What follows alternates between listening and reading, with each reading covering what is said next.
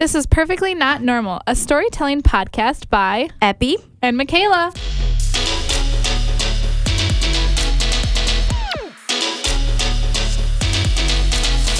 We are both university students with no life experience, talking as if we do have experience. We both study multimedia, so it's in our nature to create content and share it among others. Storytelling is our passion. So in each episode, we invite interesting people with interesting stories. We just wrapped up season 1, so welcome to season 2 of Perfectly Not Normal. Welcome back to Perfectly Not Normal, a podcast with Epi and Michaela. We have a very special guest in the studio. She is a freshman at our university with us, and I absolutely adore her. She's so great. She's going to introduce herself in a second, but we have some great stories from her about adoption, like what that means to her and like her story of adoption, and then also like her major and like how that applies to her adoption. Like how it influences her? Yeah. That's so cool. Yeah. I'm excited. So she's going to introduce herself. She's going to say her name, her major, and her 7th favorite. We're like thinking. Let's see.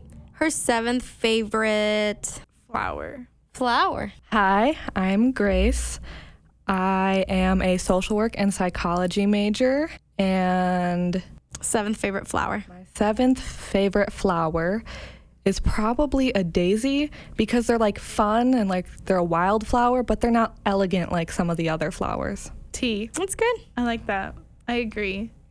So, Grace, we don't know each other, but I've heard that you have a really cool story to share with us regarding your adoption, as well as why you are in your major right now, which you said social work, and how that involves your past. So I'm really excited to dive into this story. You want to begin wherever you want to begin? Yeah, well, I hope you guys find it interesting and maybe educational. Yeah. So I am adopted. The big thing. My parents had been married for like over 10 years and hadn't had kids, and they decided, you know what, we're gonna adopt. They decided that and applied for adoption, and 9 months later, I was born. They adopted me through this service called Bethany Christian Agency, which is a Christian agency that deals with fostering and adoption. And I was adopted from 2 17, 18-year-olds who were in high school and knew they weren't ready to be parents. My birth mom, once she found out she was pregnant, she decided that she couldn't keep me, so she was going to give me up for adoption. And she found this agency, worked with them, and basically got this big binder full of families that were potential adoptive parents. And she just got to look through, see their first names, if they had any other kids, pets, and kind of their testimony, because it is a Christian agency. So if you're adopting, you kind of have to be Christian. And most of my birth mom was Christian, and so that's why she decided to go through there. And so she got this big binder full of parents and got to look through. Binder full of parents. Yeah. I love that. She got to look through and read about them and see their picture and just decide from there. And I have a relationship with her. I have what's called an open adoption, which basically just means that the adoptive parents aren't taking all like visitation rights away from the birth parents. So if she says, hey, like, can I just come visit the person I gave birth to, then they can like set it up, and my parents don't have to do anything, and she doesn't have to reach out. But we have the opportunity of knowing each other, and I know information about her and can learn about her, versus a closed adoption, which basically the birth parents and the adoptive parents don't know anything about each other. The birth parents don't stay in touch with the adoptive parents, and those are the cases when kids like go searching for their birth parents and don't know anything. But with an adoption or an open adoption case, you have the opportunity to connect. Yeah. I know my birth mom. I call her by her first name, which is Megan. And we see each other maybe once a year for lunch or dinner, and less often now that I'm older. And one of the things she did for me, a couple weeks after I was born, she wrote me this letter and had to put together this photo album of baby pictures of her and my birth dad through their ages when they had me, so through high school, and had given this to my parents to give to me when I was older, whenever they felt like it. And they gave it to me for my high school graduation. And so I got to read this really raw, emotional letter that a 17-year-old had written 2 weeks after giving birth and giving up her child. And that she had told me, how hard it was, how she had thought she was ready for a sexual relationship and found out, not at all. And she had never thought about aborting me, which was really reassuring for me to hear, because I had always respected her growing up. I knew her. I knew the sacrifice she had made for me, but I had never known what she had actually considered. And so I got to learn that she had always kind of had adoption being the first option for her because she wanted a good life for me. And she also wrote about when she saw my parents in this big book. And she was like, they were all such good people, all Christian. She's like, she could have picked any of them and would have felt good about it. And so she kind of just took a week or two and just really prayed about it. And so in this letter, she wrote to me that God just really put this picture of my parents in the front of her mind. And so she chose them, and the agency contacted them, and they got to meet. And that started the process of my parents becoming my parents. And so they started getting, my nursery ready, telling the family, doing all that sorts of stuff. And I was born in November. So that's probably in, I want to say, early August when that had to have really started happening. And my mom's listening, and she could probably tell me otherwise. You're like, actually? Yes. But my birth mom was scheduled to be induced. So she went to the hospital. My parents were there. She was from about an hour away from where my parents were from. So they went down and stayed in a hotel. And I was born really early in the morning, so she must have been induced the evening before. Been 12 hours or something. And my adoptive parents came in the next day and got to hold me. And as soon as my birth mom and I were released from the hospital, I was my parents. Theirs were the only names on my birth certificate. And then you kind of finish up the legal stuff from there with, right after I was born, my birth parents had to sign away their rights to me, which if they don't do that, then they could come later on and say, hey, you took our kid. So no one wants that. Of course. Yeah.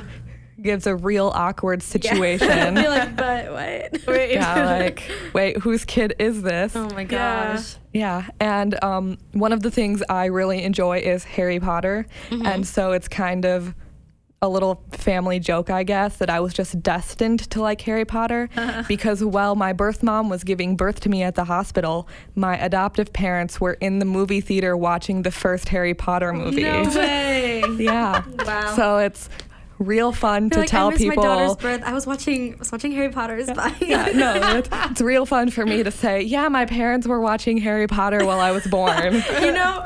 Okay, this is a little off track, but we're gonna get back into it. You know the Phineas and Ferb episode?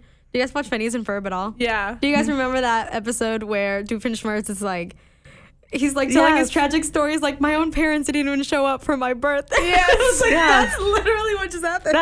That's it. That's so funny. That's it. That's so funny. Yeah, so my parents got to take me home, do all the stuff you normally do with a baby, except for obviously breastfeeding. Yeah. They took you home right away after you were released from the hospital. Okay. Which is Did they let you days. know that you were adopted as soon as you were able to understand? I don't have a memory of being told I was adopted. So it must have been really young then. I just have always known. Interesting. And so we started the visits with my birth mom when I was like really little. So we would visit every fall around my birthday. And so we would, like, when I was really young, we'd go to the park, or usually the park, actually, and different stuff like that. So we have all these pictures of us together, and then that became a yearly thing. And so I just always knew, as like, yes, this is Megan. This is my birth mom. Like, I knew that was separate from my mom. I knew who she was. I knew she had given birth to me. I didn't know that wasn't normal. Yeah. It was just... That's crazy. Yeah. Like, you didn't know, like, oh, yeah, that's a normal thing for me, but other people are like, whoa. Yeah, like, what? I knew that other people weren't adopted. Like, I knew that being adopted was, like, different. Mm-hmm. But I also knew that my mom was always my mom, but that someone else had, like, been pregnant with me. But I just always kind of knew. And it was really, really great. And I had these other people that were my family that I respected and loved and knew loved me. And hey, I get more birthday and Christmas presents. That's true. Yeah, so, I'll take it. And then my sister, I have a little sister. She's 4 years younger than me, and she is also adopted through the same agency, pretty much the same story, except for her birth mom situation was a little different. The only difference was they found out about her later, so they didn't get to take her home until after she was 2 weeks old instead of right away. Then, so we've both always known. I've had more contact with my birth mom than she has with hers, but more face-to-face contact. Yeah. She's had like more letter contact. Okay.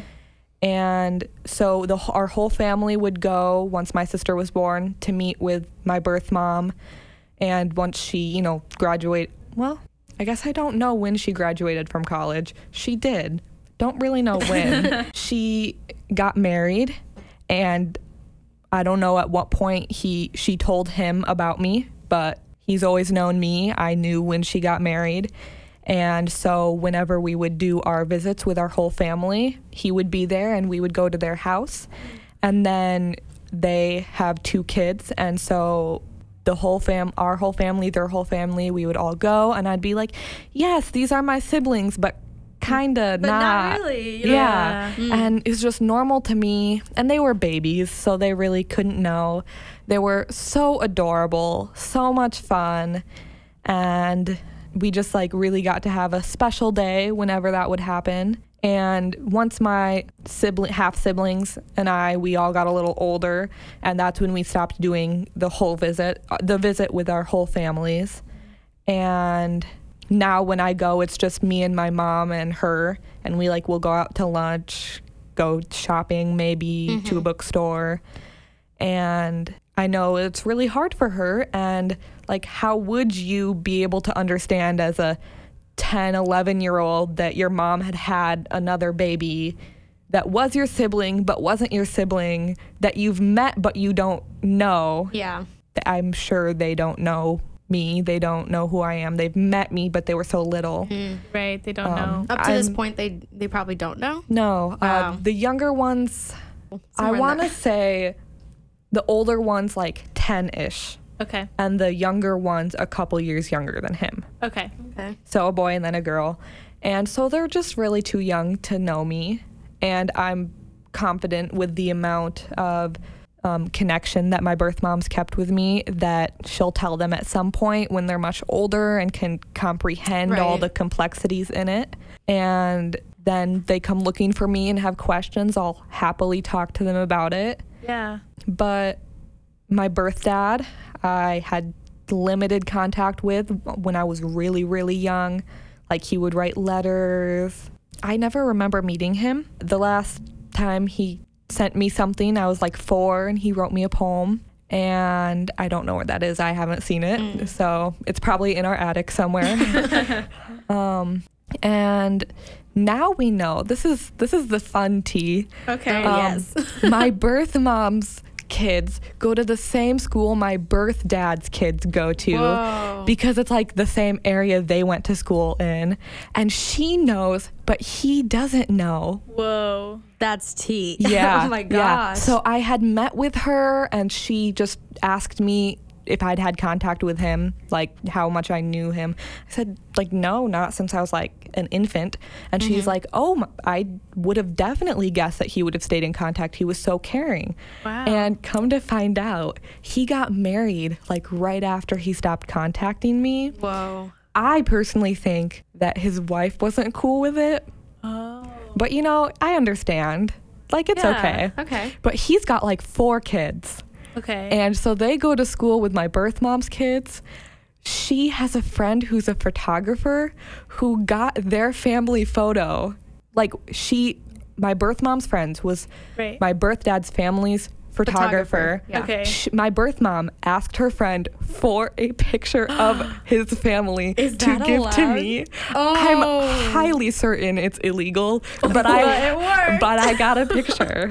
Wow. Wow. Yeah. So Tea. yeah, they're all 4 blonde kids, which makes sense because I was born blonde, and I still say I'm blonde. But you're not. You're not. I'm at a weird in between. I'll give you that. You're in denial right now. Maybe a little bit. Wow. But, yeah. So, and you can see limited resemblance, I think, between me and my birth siblings' parents, and both my adopted sister and I. We both look a lot like our adoptive parents, according to most people. Yeah. Wild. And so our whole family knows, everyone knows, That's awesome. and it's been really great for me. Yeah. You found out about this like pretty much right away. Like they didn't hide it from you. Were you open about it in school, like in elementary school, middle school? Kind of like, you know, when they ask you of an icebreaker, like a fun fact about yourself, would you be like, yeah, I was adopted? Oh yeah, 2 truths and a lie, like Yeah. like always. You always win. Consistently. So, you know, anyone who had met me before would know. Right. So, you know, I had to be careful Right. what group I did that with. Yeah. Yeah, I probably told anyone and everyone. Okay. As a very chatty kid, I'm still chatty, a little bit. I mean, when I'm not around other people who are very chatty, I'll be chatty. Yeah. Right. I was very open about it. I didn't understand it was something that people didn't have contact with when I was young. Yeah. So I first remember like having conversations about it when I was in 2nd grade, and the other kids would just be so confused. So they would think my parents were my step parents, and I'd be like, Yeah. no. I feel like because that's like the normal thing now. Yeah, they'd be like, Yeah. they're not your real parents. Like, no, they're my real parents. It's like the just- other yeah. people just gave birth to me. These are my real parents. You know that meme where that lady's trying to explain and then there's the cat like, what? Yeah, yeah. They just Second grader you. yeah. The other 2nd graders just couldn't comprehend it, what? and I couldn't understand why they couldn't get it. Yeah, because And- it's your normal. That's yeah. like that's your normal life. You don't Yeah. know anything but that. Yeah, so I had all these crazy like step parents, like not your real mom, like all these different things. whole story. that Wow. I just like brushed past, and I was just like kept plowing through and like nope, like just Yeah. kept sharing. And my little sister, I never had a problem with people saying stuff about it, you know, but my little sister, she had ended up having someone say something about it, like not her real parents because her real parents didn't want her. And of course, my little sister got to say that like classic, well, my parents like picked me out. You know, Ooh, your yeah. parents just got you. My parents picked me. Oh, mic drop. Yeah, I never got the chance to say that. I would if Not yet. I would if I have the chance. Yeah, you should. That's Yeah. hurtful. That's crazy. Yeah. Kids can be so cruel. Yeah, Yeah. kids are just They're the But worst. they don't know better. they don't you know social cues. So, they just so you're just like, say. oh, I'm mad at you, but I can't because it's not your fault. But oh Yeah. my gosh, yeah. Nice comeback though. that We is a, applaud. that was Yeah. a good comeback. Snaps, big snaps. So you knew you were always adopted, and then your sister came along, and then you got to watch that process as a 4-year-old. What did you think about that? Like, were you excited and you were like, I'm getting a sister? Yeah, so I don't remember much Okay. until after she was like a couple months old. Yeah. The oldest memory I have and I like 100% like this is very distinct in my mind, is when my parents told me that they were going to adopt another kid, and no one was lined up yet. And so I just remember being told and then being so excited and running outside and sitting outside and just praying that I got a little sister. Something I've told my sister I regret since, classic, like 14-year-old and 10-year-old sister, 10-year-old and 6-year-old sister. It's just, sisters are a lot. Oh, yeah. No, I love her. But when we got her, I had just been told I was getting a sister, and I was like, oh, that's normal. That's how babies are made, I guess. You just pick them out. Like some little magazine thing. Yeah. Like some kids, like they learn really early how babies are made because they're, or they know like, oh, the baby's in mommy's tummy. Right. I didn't have any. It's like I was just like, oh yeah, I just adopt one. Like they're made somehow, and someone else like grows them. But then we just get them. We just have the fun stuff. That's so. Did you guys have great. sex education in school? Not for a 4-year-old. Oh well, I guess you're right. You're right. That's so funny. Yeah, not she's until 4. upper middle school. And then you're like, wait, what, Mom? Yeah. So it was just. And like breastfeeding, I really didn't know about till I was much older because, at that time, most kids, even with their birth parents, were bottle fed.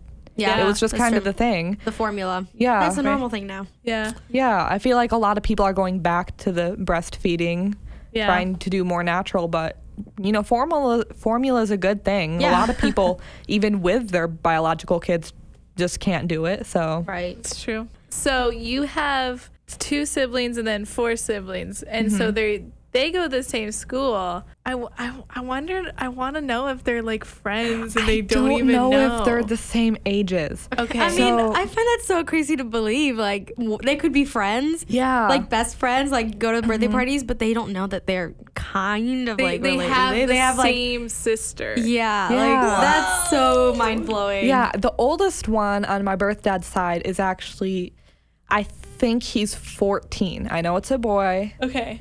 And he was older when I found out about him. So I think he's like 14.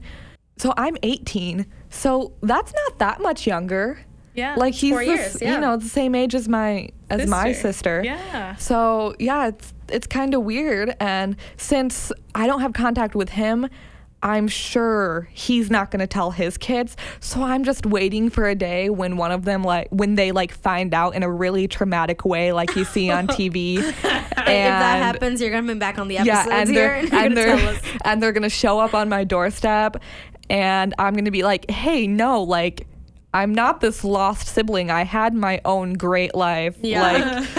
It's okay. I'll help you get through it, but there's nothing I'm missing. Has your birth mother told her kids about where they're at school and who they're with at all? No. So they're just gonna keep it all a secret? Probably until they're, I want to say at least 16. Okay. I feel like she might tell them when they get to the age that they might start having relationships. Because of her experience. Yeah. She's she's so certain now that, you're just not ready at that age with a casual boyfriend, girlfriend. You just don't think about it. Think that those things are going to happen to you, and then it does. And so I kind of feel like she'll probably tell her kids by that point to help explain to them why she's telling them don't have sex. Yeah. I mean, the truth's gonna have to come out eventually. Yeah, eventually it's gonna, I feel like if it's like a movie, then by the time that they do find out, it's gonna be like, why didn't you tell me before? Yeah. You waited all this time. Yeah. Well, okay, so this is interesting because my dad grew up, he was the oldest, and then he had one brother, and then all of a sudden one night, he's married at this point, and his mom calls him, and he's like, no, his dad calls him, and he's like, hey, you have a sister. And my dad's like, what? Because he's an adult, and he's like, you're pregnant, right? That's what you'd think, but no, my my grandpa's like, no, actually, you have an older sister. And it was kind of pretty much the same situation as you, where like he had a different relationship and had a daughter, and then he got married to my grandma and had my dad and my uncle. And so like my dad like meets his long lost sister one day, and then they got to like finally, meet each other. So like maybe there's gonna be one day where all of a sudden your birth mom is gonna be like, "Hey, Grace, like, want to come to dinner sometime?" Yeah, and you're gonna like meet everybody. It'll be kind of cool. Yeah, anything could happen. Yeah, I pretty confident that her kids won't be that old when they find out. Right. I feel like she has 3, but it might just be 2. She's got a couple brothers. Okay. And I think there's like 1 older and 2 younger, maybe. Definitely 1 younger. They obviously all knew, because I think her youngest brother was maybe like 10, like tweenish age when she was pregnant with me. So like they obviously all knew. Her parents, I never know what to call them because I was like, grandparents, like, no. So her parents still have contact with my parents, as in like they send me and my sister very graciously a Christmas present every year. It's always addressed just from her mom, but we always write our thank you cards to both of them. And so she'll give me like $100 plus something every Christmas, which I'm like, I'll take. Yes, of course. I've never actually met them in person other than when I was born in the hospital. But so the rest of the like adult family, with the exception of spouses that have come in since then, they all know about me. But it'll be interesting to see at what point, if I guess I like actually meet them, and if they've like completely forgotten or it's always kind of been there. They're like, like this person that we're related to. It is a fear of mine though, to like start a relationship and then find out I'm related to them. Wait, what? Yeah, my irrational fear. Because I know I'm the first grandchild on both sides. Like it would have to be some extended relative. But like my irrational fear is that I'm going to start dating someone and then we'll find out we're related. Oh, because I just won't know. That'd be so twisted and weird. I don't know how to decipher that. That's something that's like weird for me, because I've noticed that people who don't know anything about adoption or what it actually looks like think that just because you're not blood related, that someone's not your real family. Yeah. So like I've read these books where this girl finds out she's adopted. She's like 16 or 17 and like a month later is dating her brother. It's like, that's still your brother. You've grown up with them as your sibling. Right. You would have had those feelings before. It's still incest. Okay, so that's weird. Yeah. Okay. And the movies and people find out they're adopted, or people find out they have a sibling, and it's like this big to-do when their family is not their family, and they have to do this like search to find their true family. And I just don't think that's how it is. Like, your family that raised you, that loves you, like, that's your family. That is your like, family. You hear, like, you choose your family. Well, they chose me and I chose them. And I'll accept my birth relatives as my family also. The more the merrier. Yeah. But, I'm very content and blessed where I ended up. That's cool. Did you ever meet anyone who was also adopted, but more of like they didn't know their birth parents, or it was more of like maybe international? I met someone at summer camp one year who was also adopted, but she was not given up. She was taken. Her birth mom was like a drug addict, so she was taken as a newborn. But because of the situation with why she was taken, she's had a lot of trauma from that. And that can be very rough. And I think that having a willing, open adoption does make a huge difference. Right. I know there's a lot of really, corrupt moments in the adoption system, Yes. especially international. Yeah. And I know a lot of stories about that and how it's really hard to adopt international now because of the corruption and how broken it is, the system and everything. Yeah, some of it's just crazy, and it just makes you cry hearing it. I know people who, not personally that I know, but like know of people who, even who were adopted from America, but aren't white. And when you're white and adopted in America, people like realize or like know that you're adopted from America, even if you weren't. If you're Right. white and look like you're from America, they think you've been adopted within America. But if you're not white, people always think that they're adopted from another country, even if they weren't. Yeah. So I have a teacher who has a daughter who was adopted from another country, and she is not white, and their family is the palest pale family ever.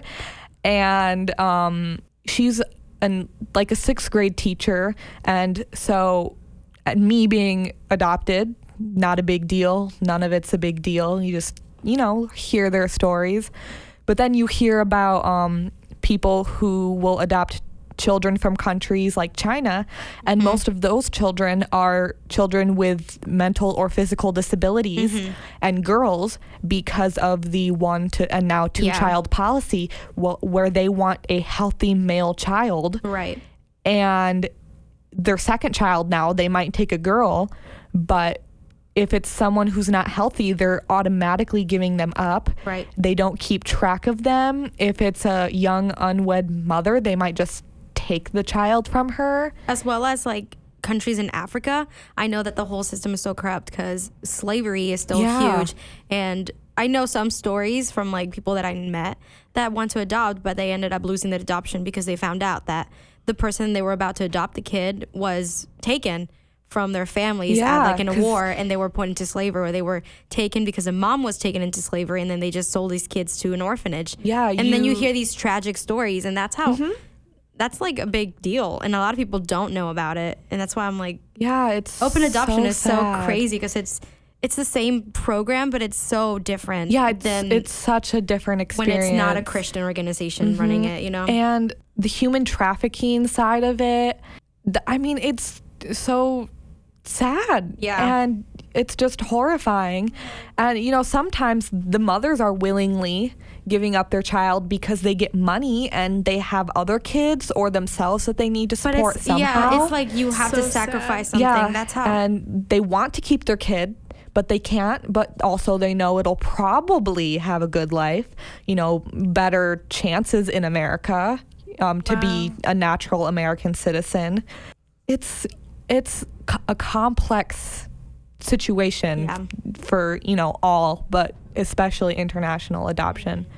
Some of my extended cousins, my mom's cousins, they have 3 kids. All of them are adopted. The parents are like international missionaries. So all of them are adopted from different places. Their youngest one is the only white child they have. My family is very, very white. And, but he was adopted even from a European nation, and he has a disability, and they're pretty sure that's why he ended up in the orphanage. And they can just do a lot more for them here too, which is one of the good things about them. And those parents that are adopting internationally are probably the parents more willing to take on a child with disabilities and actually have the resources to help them, which is, a good thing. But it's also a bad thing because their own parents were like, we can't deal with that. And that's just heartbreaking.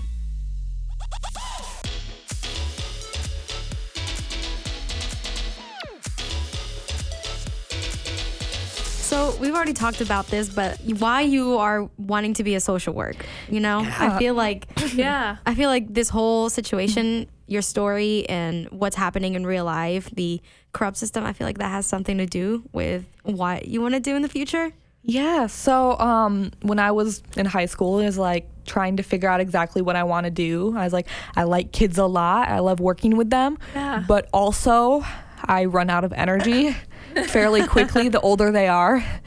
And I can't be a teacher. I know a lot about that. I can't run a daycare. Like infants, if I can hold and rock the baby, I would do that all day, every day. Yes. But once they start running around, when they start to talk, that's when I you're just like, can't keep up with them. Stop talking. Yeah. So I was thinking, I was like, wow, I'm so glad I'm adopted. And my birth mom sacrificed so much for me. Yeah. In an upper middle class white family who supported her, you know, like the very best of circumstances for the bad situation. And she just loved me so much and still does. And my parents loved me so much and they wanted kids. And so they got kids no matter how it happened. I'm their true daughter and they're my real parents. Yeah. And I want that to be possible for other kids. And I want to reassure the young pregnant women that, you know, it's not a bad choice and that it's not going to be traumatic necessarily. And it's going to be really hard for them, but it's probably going to be better in the long run. And to just be someone who can support them in that is something that I just started getting really passionate about. In the same way in foster care, those kids have been taken from their parents, and I want every single child ever born to be able to get the chance to have a loving, kind, permanent family. That's just so beautiful too. Just like that picture. I'm like crying over here. Like this is just so emotional and I'm just like, oh my gosh. Yeah.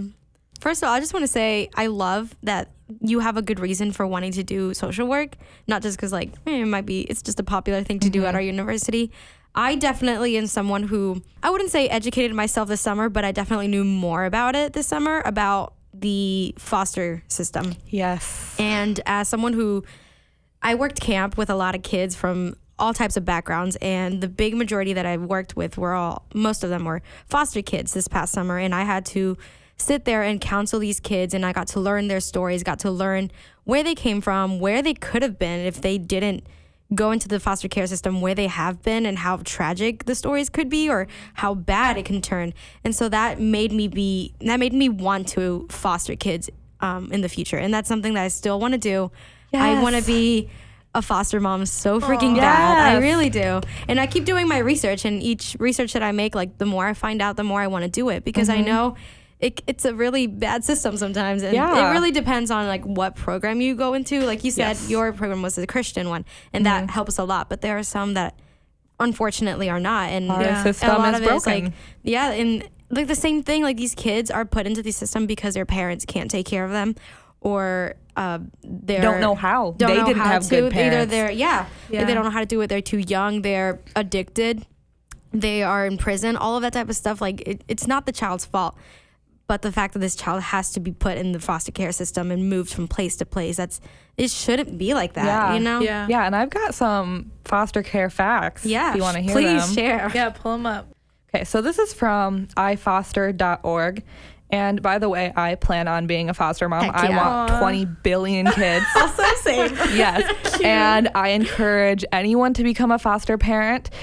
It's going to be hard. Yeah. Like being any parent. But there are so many resources, and it's such an important thing. And we really need more of them. That's true. Side note, I have family friends who are fostering. They have this adorable little baby that they are waiting to get permission to adopt. The whole situation is broken. Yeah. And they live in Indianapolis.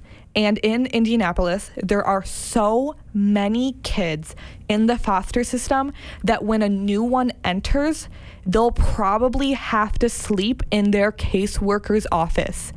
Wow. Before they can gosh. find a temporary home, just a place with them to have a bed and to get food. That is how limited the amount of foster parents they have available and how many kids need them. That's so crazy, because in middle school I had like this I had this best friend, loved her. We were really close, and she was a foster kid, and she was living in one of the teachers, like one of the teachers that I knew, like in her house, and that was her foster mom, and she had like 3 other siblings. And then all of a sudden, right before the end of the year, she was getting moved to a different foster home. And I never found out why, but it like broke my heart. Yeah, because she just had to they had to keep moving, and it was just awful. Yeah, and one of the really hard things is siblings. Siblings in the foster care system rarely get to stay together. That's right. That's like when I learned about that and got to hear stories from literally like 7-year-olds telling me like my sister is not with me because she's Nobody like 3 wants cities to take away and all that. more than one kid. I literally like had to step away, and I had to go into the office with my director and cry because this is real. I'm gonna get emotional. That's one of the hard things about finding foster it's so parents. real, and it freaking sucks. Yeah. When you hear it from the kids that you are like taking care of and you love them, even though you just met them, you're like, how could you? You're literally like 7 years old and you're going through all of that. That's so stupid. It's so sad. And these kids just want someone familiar, and the younger they are, the more of an essential developmental stage they're in, and they need some consistency. And sometimes they're getting moved around because, they have an aunt who might be able to take them. We'll move them to the city the aunt lives in. We'll have them near her. We'll do visits while we do her background checks and find out if we legally can give them to her, or the grandma, or, any relative. And so they'll move them around because they're trying to do that, because they're trying to return them, because that's the goal. Sometimes I don't think that should be the goal. I think the goal should be getting them in a safe place that's permanent, consistent for them. Of course, we want them to go home. We want the parents to not have problems, but not at the expense of the mental well-being of the child. Right. Right now, this is from ifoster.org, there are approximately 440,000 foster kids in America. Oh my God. That's a lot. That's gone up from 400,000 in 2014, I believe, 13-14. So it's continuing to rise. Like, the amount of kids in the foster system is only going up. 30,000 of them are aging out of the system annually. Right. Wow. So that's 30,000 18 to 21-year-olds, depending on the state, who are no longer allowed to either live in their group home or their foster parents kick them out because they've turned 18 and they legally, they're not in the foster system anymore. Like, they have nowhere to go as well. They have nowhere to go. They have no money to go to college or anything. They have to find it all on their own. So here's some statistics. 70% of them will be on government assistance. I'm surprised it's not higher, and it's probably because they don't know how to apply or can't keep up with the requirements, because our welfare systems are broken as well. Not as broken as the foster care system, but very broken. 25% of them will have not completed high school. Less than 12% will ever in their lifetime get a college degree, which is something that is increasingly more important in our society to get any sort of job that can support you. Within 4 years, 50% of them will have had no earnings. 4 years, like homeless, no job. They can't get a job. They can't earn anything. And those who do, the kids who have aged out, get a job, their average annual income is $7,500. Wow. That is less than we spend on room and board here. Their whole year, that's all the income they get. That can't be minimum wage. Yeah. Like, it just can't be. And they're being exploited because they have no resources, no opportunities, nobody taking care of them. And taking care of them would actually benefit our country and benefit our economy, because most of them will be on government assistance their whole lives. The more resources and opportunities they have, the younger they are, to, get access to a computer, to learn how to use it, to learn how to apply for jobs, to get their high school education, their GED, to get any sort of trade school or training. When they have that opportunity, when someone teaches them how to navigate the government resources or their community resources, the less likely they'll be to need the government assistance, and the less money the government will have spent on them in their lifetime. Yeah. And the more money they're putting back into the economy too. Wow. So it's a lot. Another statistic is only 5% of rural foster youth and 21% of urban foster youth report access to a computer at home. So that's like any age, like that's, no laptop or smartphone with voice text data or a hotspot. Like maybe they'll get a phone that maybe they can make calls and message people on. Yeah. Maybe they can use the computer at school. Maybe they have a computer class. Yeah. They really don't have anyone looking out for them. They're getting meals. Yeah. Hopefully a place to sleep.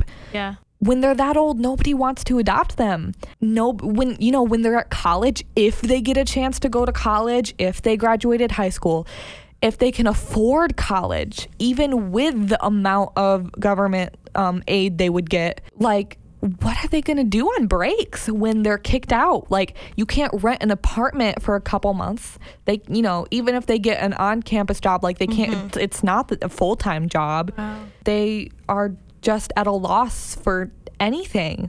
50% of them being homeless for the first 4 years. 18 to 21 year olds, because nobody cares enough, because they're almost adults, we don't want to raise a teenager for a couple years, because teenagers are difficult enough as it is. Yeah. And people just need to show more love. I have a couple at my church who adopted a 17-year-old, and he's a part of their family, and they have 2 young kids, and he's not a delinquent. I'm sure he's had problems like everyone else as a teenager, but he's a very, very polite kid. Yeah. I say kid, he's older than me. He got a home right before he was an adult. And too many of them don't, just because of their age. And the older they get, the more likely they are to just be in some sort of group home, because a lot of people just give up on them at that point. That's so heartbreaking and sad. And just a little bit of a shout out to this website that I'm finding this stuff on. It's iFoster, and they also have job programs where they help these kids get their GEDs and train them to find employment. And it's helped a lot so far. That's good. We need more things like that. And it's it's a nonprofit, so it's not a government agency, and it's doing the things that we need, the changes that we need to be able to empower these kids. Yeah. Right. That's and so I also important. think that, you don't have to get fully involved. A big important thing that I think that people should know is just be aware, just like be aware of what's happening around you. Just people who are, I don't know, they know about it, but they're not willing to learn. They're not willing to listen. They're not willing to understand. Education is huge. It really is. Yeah. Like, you just want to be woke about this. You want to be understanding about like what is happening in the world. You don't know. Like I said, sometimes you don't even find out that you have a friend who might be fostered. Maybe you don't know that. You don't know what they've been going through. You don't know what the person you just met has gone through. I don't know. Like, for me, it literally breaks my heart because I didn't know about all of that. I just knew that, the foster system is broken, but I didn't know how it could impact me, even though I have nothing to do with these kids that I worked with. Like, now it literally changed my life this whole summer because of the stories that you hear, because you realize it's real. It's not something I read online. It's something that somebody told me that they just gone through. And the fact that you read online about these lives that people are not being able to go to college, are homeless, barely have like the technology that they need to keep going, like, that's real. Not having sex education. Exactly. Yeah. Like, Furthering the and it's problem. not their fault. Right. It's not. Like, they have no resources. They have no, not an adequate education for how to live life. So they'll have kids who will then likely end up in the foster system, and the cycle just repeats. And there are easy ways to help them, and to just share your resources.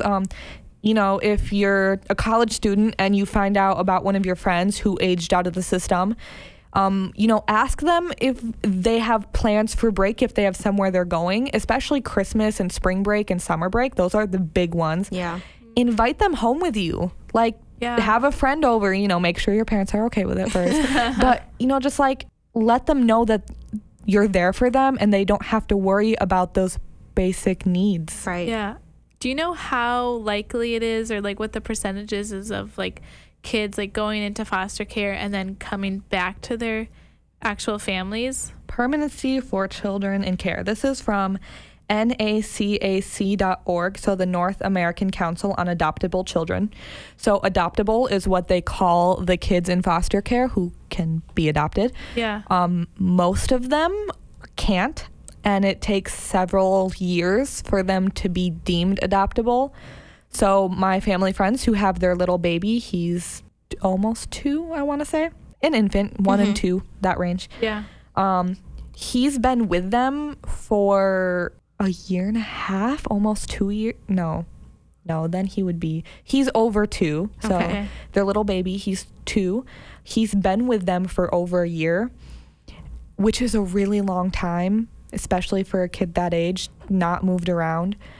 And his parents still haven't lost their custody of him, even though they don't have jobs and vehicles or driver's license or really can't speak English. And they're citizens, and I don't know if they or their parents were born in Burma. There's a large Burmese population in Indianapolis, and they're cousins.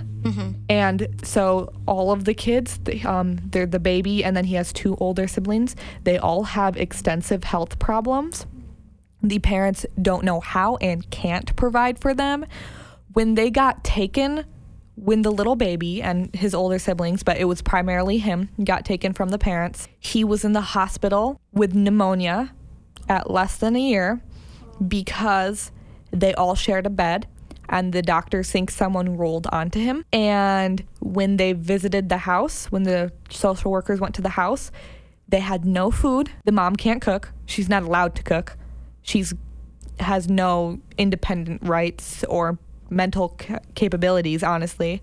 And there was poop everywhere. Wow. And so he's this sick little boy.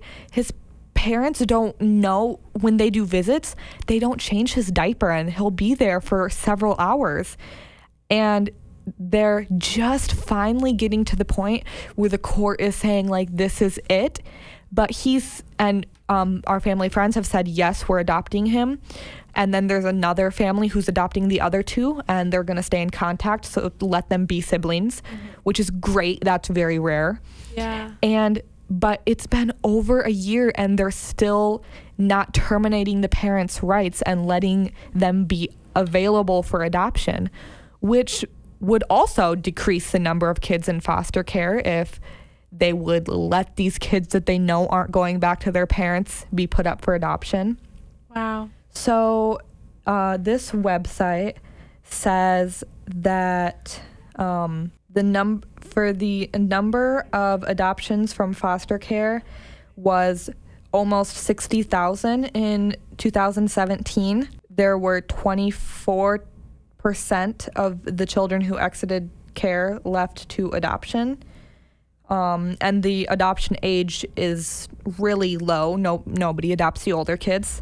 51% of the kids adopted are adopted by their foster parents, 35% by their relatives, and then 14% by other people, people who just want to adopt a kid. Yeah. And almost 50% of the kids who left foster care were reunited with their birth parents. So there's really not a lot of kids in foster care who are actually being put available for adoption and actually adopted or returned to their parents. Yeah. They're just kind of sitting there waiting. Yeah. It's different when you experience it. Yeah. Firsthand, like not personally experience it, but when you get to talk to people about it and you listen to real things, and I don't know. It's definitely like it hits you because you feel guilty even though it's not your fault, even though it's not their fault. You just feel guilty that this is happening in your town. This is happening in America. And this is only America. Like we are first world country over here. Imagine literally the rest of the world. Yeah, we can do something about this. And like I really hope that this podcast opens people's like hearts and minds to like foster care and adoption, and that more people learn about it and take action and like actually do something about it. I really hope that this influences people. Grace, that was awesome. Yeah. You're awesome. You're so cool. Glad you guys learned something. Yeah. This was a very educational podcast and I cried. So That's cool.